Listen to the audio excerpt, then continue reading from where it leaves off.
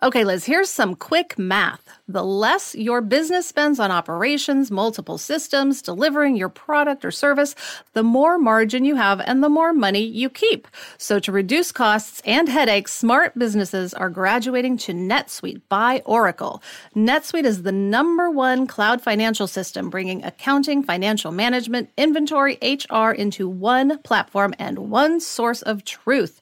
With NetSuite, you reduce IT costs, you cut the cost of maintaining multiple systems, and you improve efficiency by bringing all your major business processes into one platform, slashing manual tasks and errors.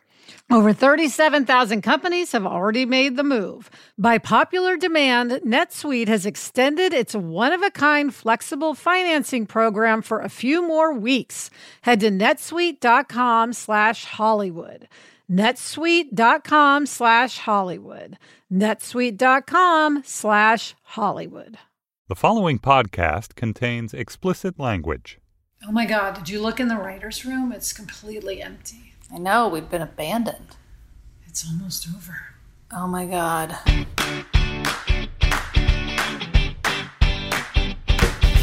Hi, and welcome to Happier in Hollywood, the podcast about how to be happier, healthier, saner, more creative, more successful, and more productive in a backbiting, superficial, chaotic, unpredictable, fundamentally insane world. I'm Sarah Fain, a TV writer and producer living in LA, and with me is my high school friend and writing partner of 18 years, almost 19, Liz. That's me, Liz Craft. On this podcast, we talk about being writers in Hollywood, how we balance a career and friendship, and how to survive the war of attrition that is life in Los Angeles. In this episode, we'll answer a question from the mailroom about how to make an impression. And then we'll talk to one of our all-time favorite directors and my professional crush, Liz Friedlander. And we'll share a Hollywood hack that will help you not freak out when Googling medical questions. But first, a very exciting update. Yes, I want everyone to check out my sister Gretchen Rubin's 10th anniversary edition of The Happiness Project. Gretchen started a blog over a decade ago to chronicle her year of trying to become happier, sort of changing her life without changing her life. And she wrote a memoir called The Happiness Project. It was a huge bestseller, and it came out 10 years ago.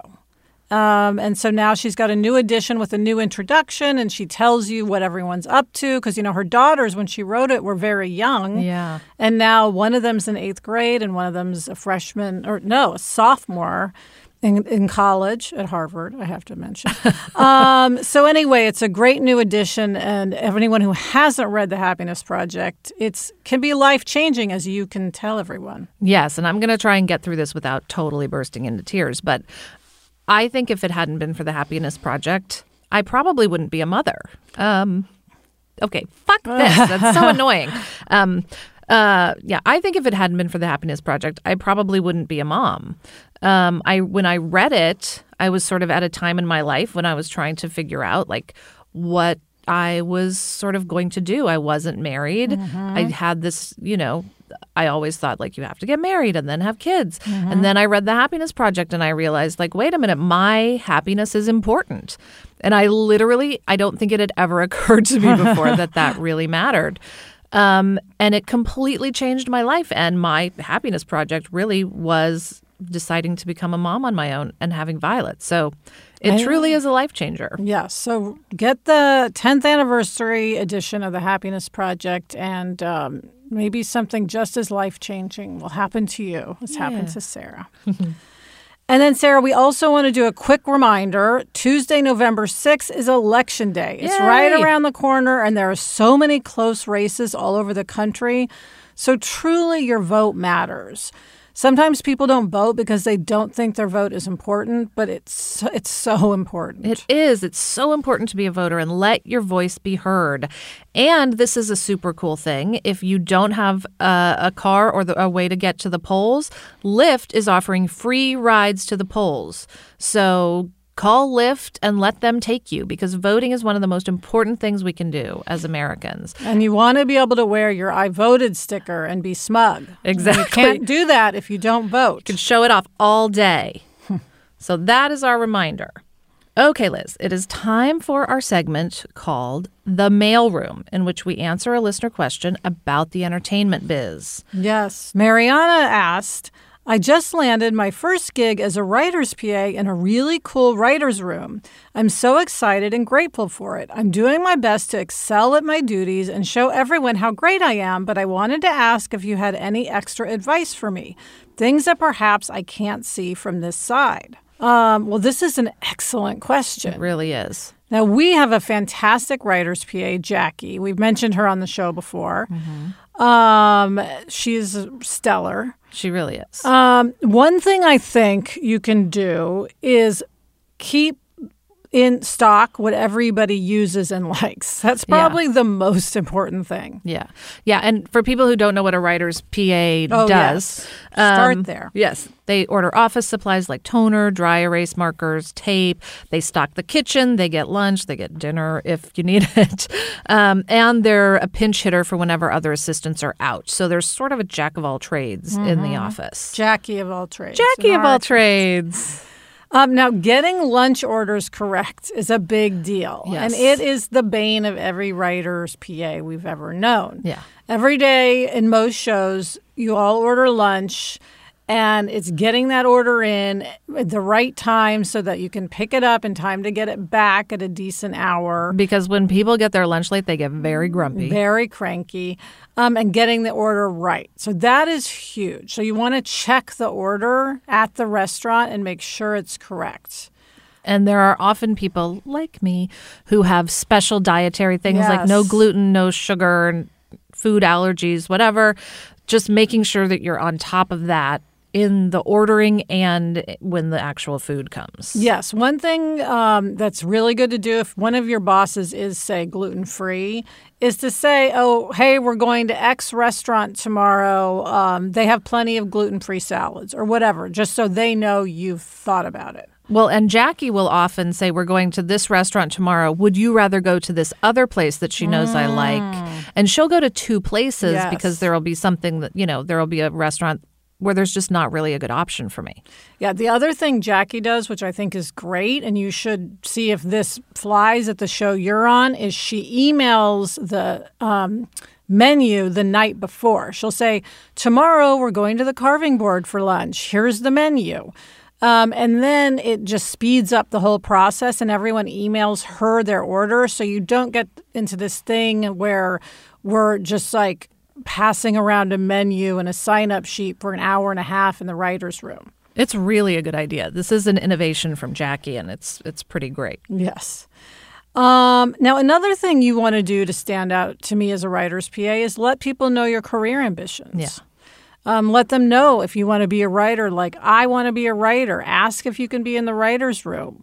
Now, you can't be in the writer's room to the extent that you don't do your other duties. But as we've said, if you're doing everything you need to do, it tells us you're really serious if you make a point of being in there. Yeah, Jackie is in our writer's room a lot. And she is, I think, amazing at like getting everything done. And then she goes and she can spend hours in the writer's room. And for someone who wants to be a writer, there's really nothing better other than just writing a lot than being in a writer's room. Because Absolutely. it's sort of like going into, it's like when a plane lands in another country and you don't speak the language. Total it takes immersion. a while. Yeah, it takes a while to kind of be able to just understand what's happening and the way the conversation runs. Yes. So it's so smart to get that time in. And then back to the practicals, Sarah. Yes. I mentioned having in stock the things people like. So people in our office like little nut packs. Make sure we always have those, which we do. If you know what kind of Quest bar I like, chocolate chip, make sure we always have Quest bars. You know what I mean? Yeah. And then this is a big thing, keeping things cold. So it's not enough to have like the Coke Zero, which I like. You want to make sure there's cold Coke Zero. So it's like these little comfort things and little sort of treat items can get writers through the day, especially during a really tough time. Yeah. And it really makes us feel taken care of. I mean, I speak for all the writers, not just us. I think when I say like it just means a lot to have what you want available. And that also for us is a lot of apples and bananas. Yes, apples, bananas, and walnuts and almonds. And then in our case, don't bring shitty food into our kitchen, which Jackie doesn't do. She knows not to do that. Liz leaned extra close to the mic to say that. It's so true. Yeah, Sarah, this reminds me of Chuck, our producer, his old boss, Jimmy Iovine, who's a huge music producer, the biggest there is. He started as like a runner in the studio, and he says he always knew what kind of tea people liked, and he'd always have their tea ready for them the way they liked it, and that's how he started up the ladder. Yeah. Yeah, it's true. Any job you're going to do, you need to do as well as you can, even if it seems menial or if you're not being compensated well for it. Yeah. Because people notice whether you pay attention to details or not. Yeah, oh, it really is. This sounds silly, but when I open the refrigerator and I see all the LaCroix and all the Diet Coke, and it's like full up to the front, and I know people have been taking them all day, so I know Jackie has been restocking. Yes. It makes me think, okay, she is like on it. She is responsible. This is someone we can trust. It's so small, but it's so big. Yes. So let me just say to Mariana, it might seem like, oh my God, I'm a writer's PA. It feels so far from like being a writer. But it's a great way in. Even though you're doing things that feel very far from writing, such as ordering a lunch, it is a way in. And so people, good for you. Yes, and the people that you're working with will learn a lot about you from the way you do the job. Absolutely. Okay, coming up, we'll interview one of our favorite directors, the brilliant and amazing Liz Friedlander. But first, an ad break. Liz, there is nothing I love more than having a delicious meal that I didn't have to cook, which is why I have been getting no prep, no mess meals from Factor.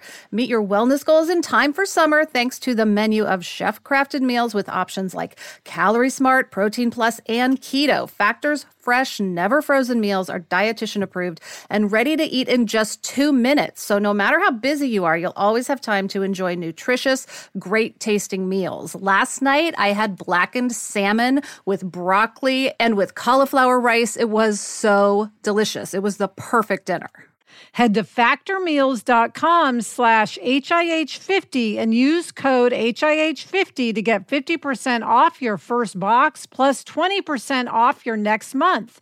That's code HIH50 at factormeals.com/HIH50 to get 50% off your first box plus 20% off your next month while your subscription is active. Okay, Sarah, it's time for From the Treadmill Desks Of, in which we discuss what's most pressing in our work psyches. And this week, it's being a badass, particularly a woman and a badass. Yes, because we are talking to one of our favorite badasses and my professional crush, Liz Friedlander. Liz is one of the most sought-after directors in television. This season, she directed the pilots for ABC's The Rookie and CBS's All Access Tell Me a Story. Previously, Liz co-created, directed, and executive produced Conviction for ABC and the Mark Gordon Company. Her other directing credits include Jessica Jones, The Vampire Diaries, The Following, and the pilot for Stalker. She's also currently writing a pilot for ABC. Liz made her move from the small screen to the silver screen with her first feature film, Take the Lead, for New Line Cinema. Before that, she directed over 100 music videos for artists such as U2, REM, Joss Stone, Alanis Morissette, Dido, and Seal. And she's received honors from both Billboard and the MTV Video Awards. On the commercial front, she's also helmed campaigns for Target as well as Weight Watchers featuring Charles Barkley and Jennifer Hudson. Liz attended the Drama Conservatory School at Carnegie Mellon. She then attended the University of California, Santa Cruz, followed by UCLA Film School, where she graduated as the valedictorian of her class and won the prestigious Frank S. Glickman Award for her short film 1120. And Sarah, we have to mention that she's extremely stylish. This is true. Yes. So, Liz Friedlander, welcome. Thank you. I'm happy to be here. So, Liz, we've talked about how you are a total badass. But one of the things I love about doing a podcast is that we find out things about people we know that we didn't know before, which is you were the valedictorian of your class at UCLA. I was. That's crazy. That's amazing. Did you give a speech? I did. Oh, wow. I did. And it was the year where the MPAA was censoring things and where Murphy Brown got all this press. And Jack Valenti was the other speaker, and I went after him. I tried to be a badass, yes. Oh, wow. At, 21 years of age, yes. Yeah. Nice. That's amazing. And did you go to school wanting to be a director? When did you have this notion that that's what you wanted to do?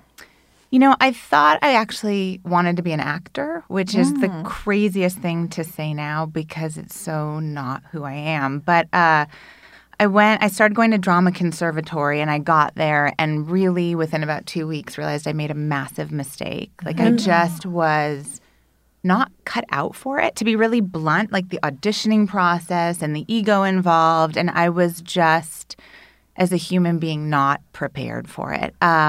And I went to one of my professors, and he said, why don't you just direct the one-act plays? Don't drop out, just direct the one-act plays. So I directed the one-act plays and then dropped out promptly thereafterwards.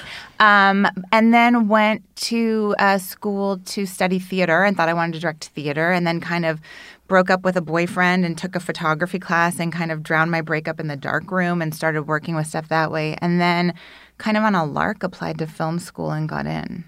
Wow. And were there many women in film school with you at that time? There were. I think it was a mandate to have women in there. The interesting phenomenon when I went to film school was there were always kind of half women in the class. And then when they came out, they didn't always translate into careers. Yes. Right. And how did you see that happening?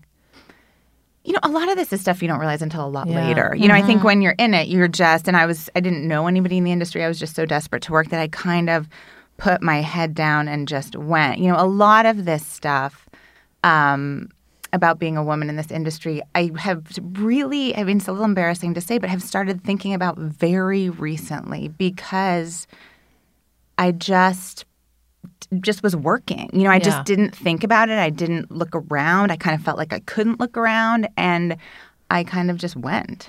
You were one of those few women getting the TV directing jobs.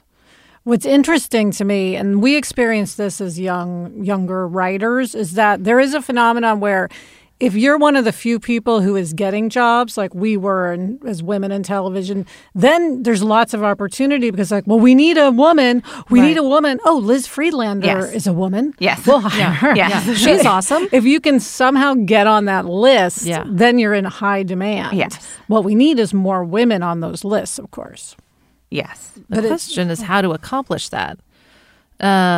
And I don't know that we have any brilliant ideas. I think what's interesting is that people talk about we need to hire more female directors. We need to hire more. There are actually a decent amount of female writers, but more writers, more showrunners, in higher up positions and executives.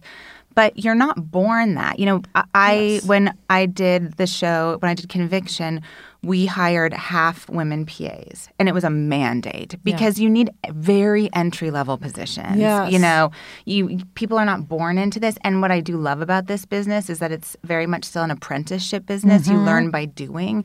So I think it's really – and it's a very – just to be blunt, it's a low-risk place to take a chance on people who are not experienced. You know what I mean? Right. If a PA doesn't work out, it's not like a show-stopping production. Yes. So I think, one of the things to do is on a very entry level to just mandate it.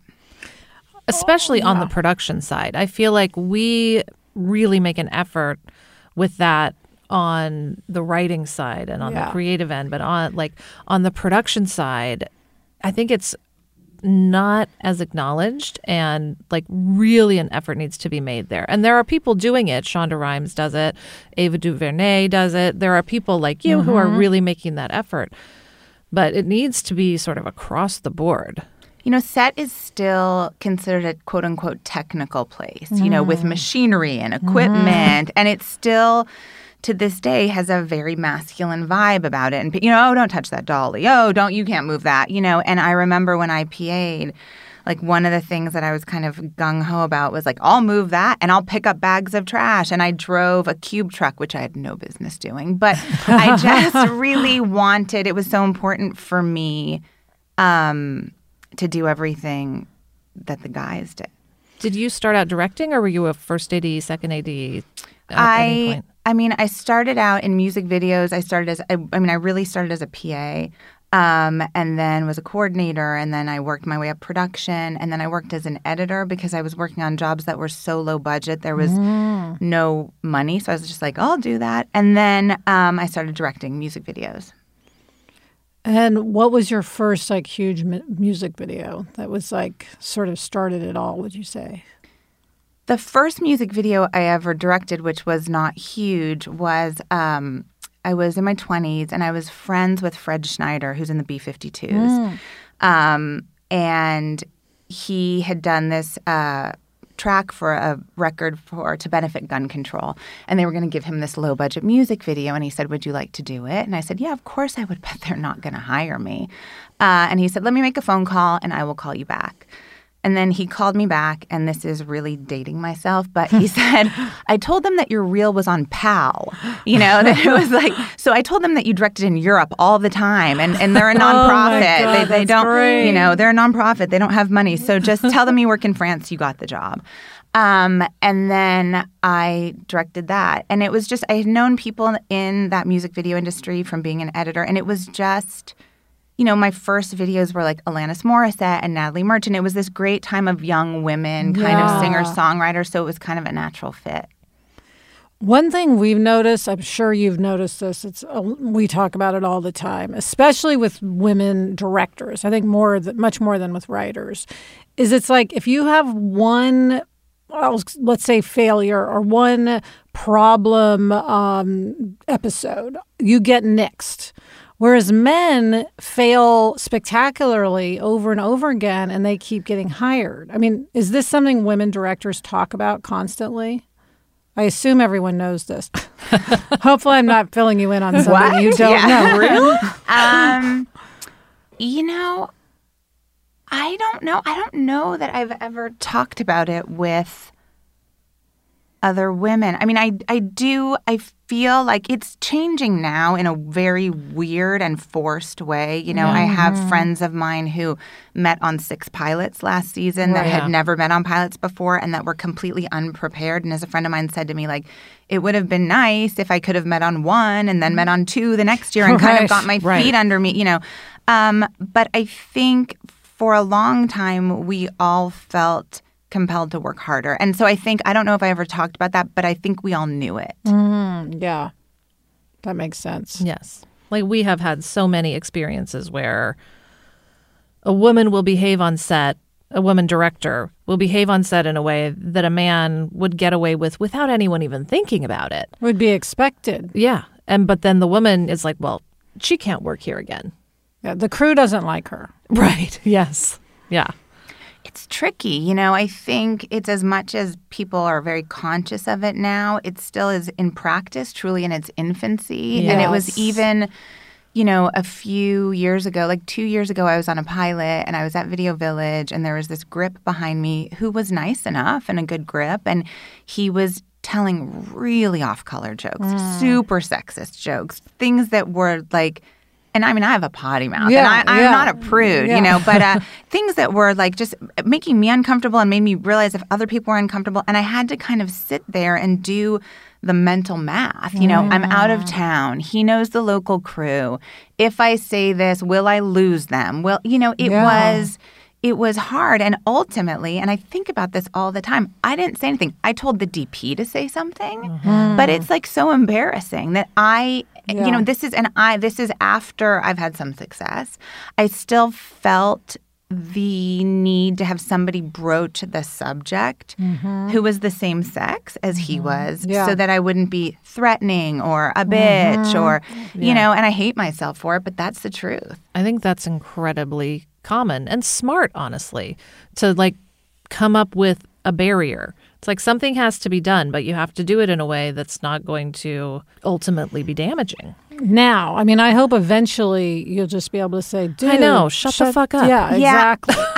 That's what we're going. Yeah. That's what we're going for. By the way, I think I'm kind of there now. I really am. I don't know if it's because I have 2 daughters. I don't know if it's because I'm just getting old. I'm done, and I also think I'm lucky in that I feel fairly secure in my work. So it doesn't feel as risky, necessarily, but I'm just like, and I also think about instances like that. I think that's this thing with this whole post-Me Too era is it's forced me to look back. And that was before Me Too, right? Because it's very recent. So it's forced me to look back at not the big decisions I made, but the subtle day-to-day interactions I had where I didn't do things exactly the way I wanted to, or I held my tongue, or I laughed when I really was pissed off. The subtle stuff is so insidious and in some ways so much more powerful than the overt stuff because people don't notice it. Yeah. That I think I'm trying at least to be kind of no holds barred now. Now, there's also the issue, which is a bit taboo, about payment. Like, because there's one thing to start hiring women, but then it's also like getting us paid and getting the women directors paid what they deserve. You have a story about that. I don't know if you're comfortable telling it, but in terms of the badassness of Liz Friedlander, this is part of the lore. So a few years ago, my lawyer was making a deal for me for a pilot, and he came in and he said, well, they want to, the studio wants to give you the same thing that you made last year because they feel like they gave you a big bump last year. But I would like to go in and play the V card. And I said, the V card? And he said, the vagina card. And I said, oh, great. What's that? And he said it, but he was really right. He said to me, you and many other female directors started your career at the CW or working for Lifetime, where quotes just start lower. They're not network, so they have a separate clause. And then so you kind of incrementally build your quote. But if you were a man whose first job was at NBC, your quote automatically starts higher. And he said, I just want to go in there and call them on it. I'd like to see what their reaction is. And, I think the second he did, they were like, oh, no, we're not doing that. We would never do that. And he said, great, pay us, and it's true. It's like on some level, they're like, well, we just pay you what everybody else who has your quote is worth. But it's a different way in. The initial opportunities where you start are just much different. What I love about that story is your lawyer is a man. Yeah, he's great. And I think it's so important that men out there who work with women take that initiative and do exactly what your lawyer did and say, like, this is not okay. I see it, and I'm not going to let it continue. And by the way, I needed him to see it because he's the one who's actually privy to everybody's quotes. Right. You know what I mean? Like, I think we all kind of know where everybody's making, but he's the one who's looking at contract after contract with people with similar experience and seeing that there are men getting paid more. Right. Yeah, we don't know that. So men, let us know if you have about the same job as us. Let us know what you're making. Yes, I'm curious. Yeah. So Liz, creatively, what are you looking for in a script or in a project before you sign on? This is such a hard question. I feel like at this stage of my career, I should have this great pat answer, because you're asked it over and over again. But I don't. I'm looking for a good story. I'm looking for something that moves me on an emotional and on a visceral level. I'm looking for something that challenges me. And I'm looking for great characters with stories that I connect to. Often that's women characters because that's who I am, but not exclusively. It just depends. People used to ask me, like, would you do genre? And I said no. And then I met Kevin Williamson and did genre with him for years, and really liked it and liked the craft of kind of making those scares and building those sequences. So it just depends. I mean, I'm very, I think you guys have talked about it on the show, you'll read 20 pages and you'll just know, whether you want to finish the script, whether you must finish the script. I would say. So, for me, I mean, certainly there's a package, if you know people who are on it that can make it more or less attractive. But it's just a very kind of gut response of like, do I want to spend time doing this? Do I want to spend time away from my family? Do I want to, it's like it's just a kind of a cost-benefit analysis. And when things move me, then those are the projects I want to do. Yeah, you mentioned your family. You have 3 kids, and you have to travel a lot. Yeah. One thing you've said, which we appreciate, is that you feel like you can't be a great mom and a great director at the same time. What does that mean? I think in the beginning when I first had my son, there were the nights where I would be working in the office or in post, and I would rush home because I'd want to be there to give him a bath, and then I'd get home, and then someone would call, and I would have a conference call in the driveway, and then I would get in, and he would be in bed, and therefore I neither finished my work nor saw my kid. And I was like, let's try and eliminate that. It's just like they're like just like where you just lose, and I'm miserable because I know I didn't finish my work. Yeah. He doesn't know I'm home, So I just try. And on the days when I need to work, I work, and I try to get up with my kids in the morning so that I at least see them. And then often I don't see them at night. And I work. If I have work to do, I work. And I'll stay on work till 10 o'clock at night if I have to work. And then if I have days off, and, I do move from project to project. So sometimes there are times when I'm off, or certainly on weekends, I try and be with my kids. And I try and set boundaries. Look, obviously there are things that infringe on, like incredibly pressing deadlines. But if it's not like an emergency, I try and be with them when I can be with them, and kind of, instead of kind of sharing attention at the same time, devote attention to one and then attention to the other. That's so smart. It's something Channing Dungey said also, and that we really try to somehow work into our own lives, like just being one place and focusing on that, and then being in the other place and focusing on that.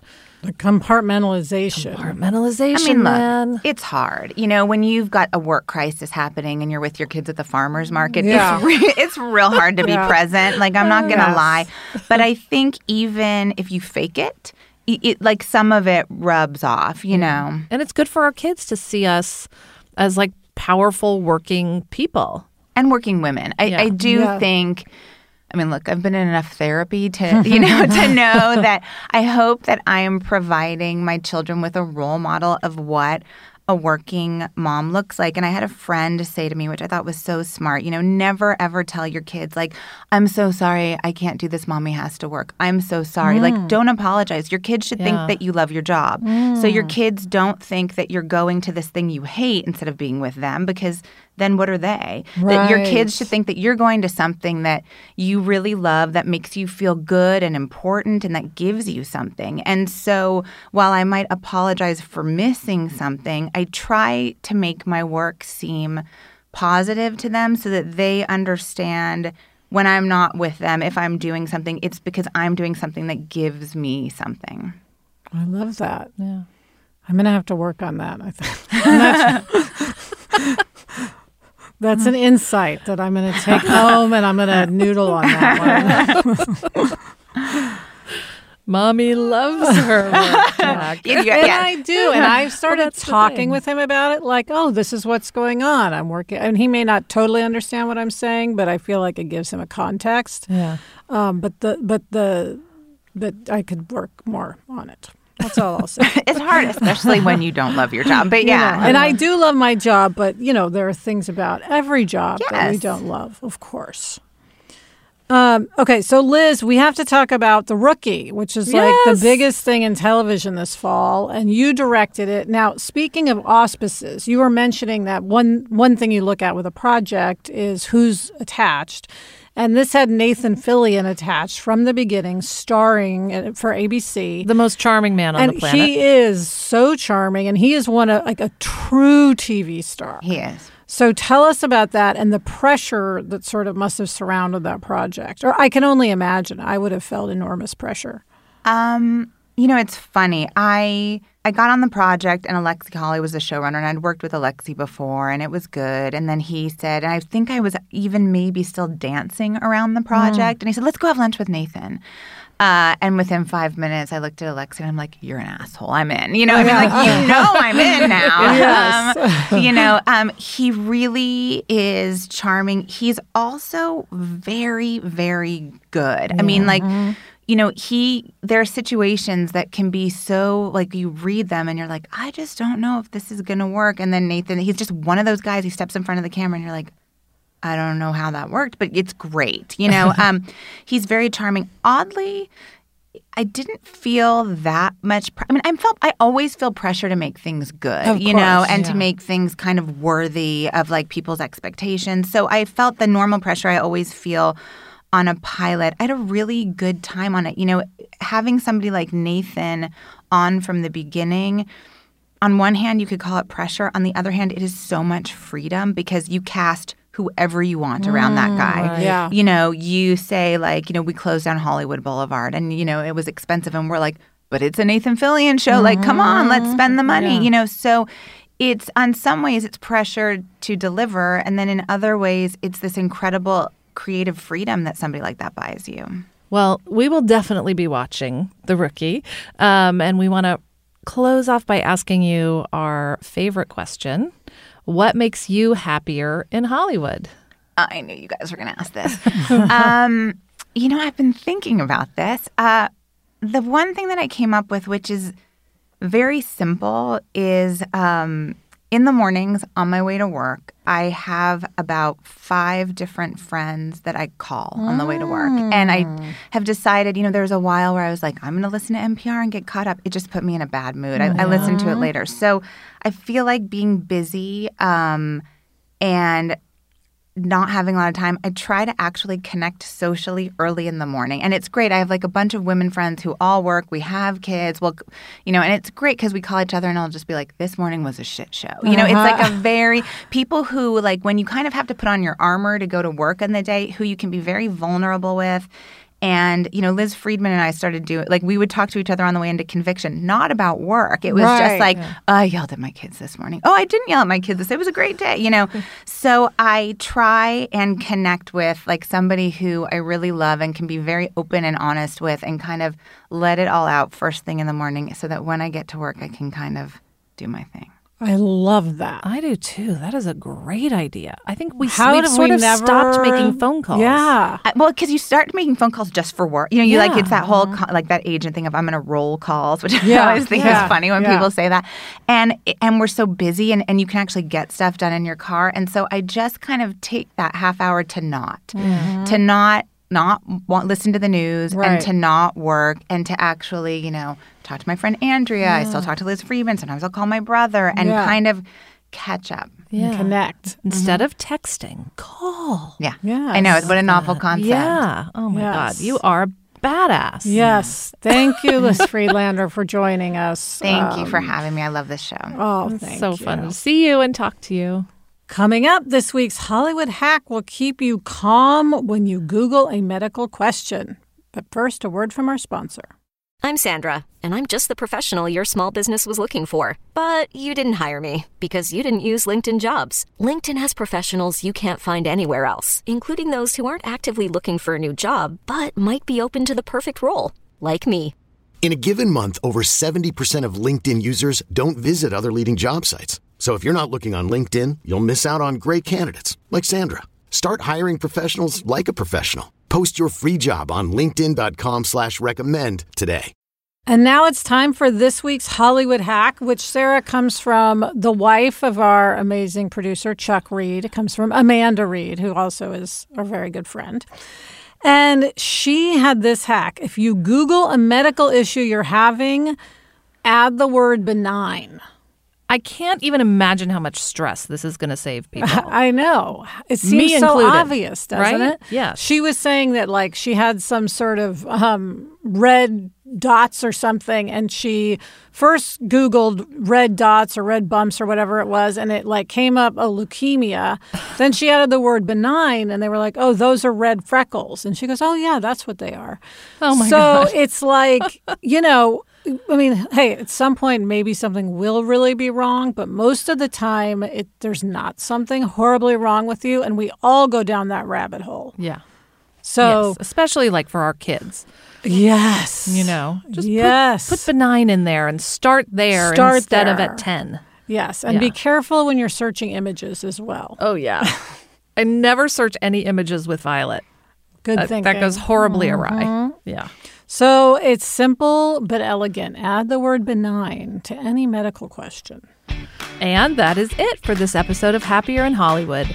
For questions or comments, email us or send us a voice memo at happierinhollywood@gmail.com. Thanks for listening, and please subscribe if you haven't already.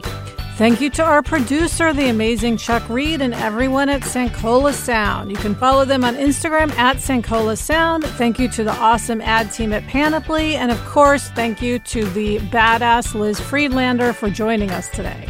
And thank you to our assistant, Mary Merkins, for helping us juggle our insane lives. And as always, thank you to Gretchen Rubin. Happier in Hollywood is part of the Onward Project. Get in touch. I'm on Instagram at @sfain, and Liz is at Liz Craft. We also have a Facebook group. Search for Happier in Hollywood on Facebook and join in on the conversation. Until next week, I'm Liz Craft. And I'm Sarah Fain. Thanks for joining us. It's a fun job. And we enjoy it. That was so fun to see Liz. I know. I adore her. I want to be her when I grow up. Well, and did you see her bag? Oh, my God. I have bag envy. Best bag ever.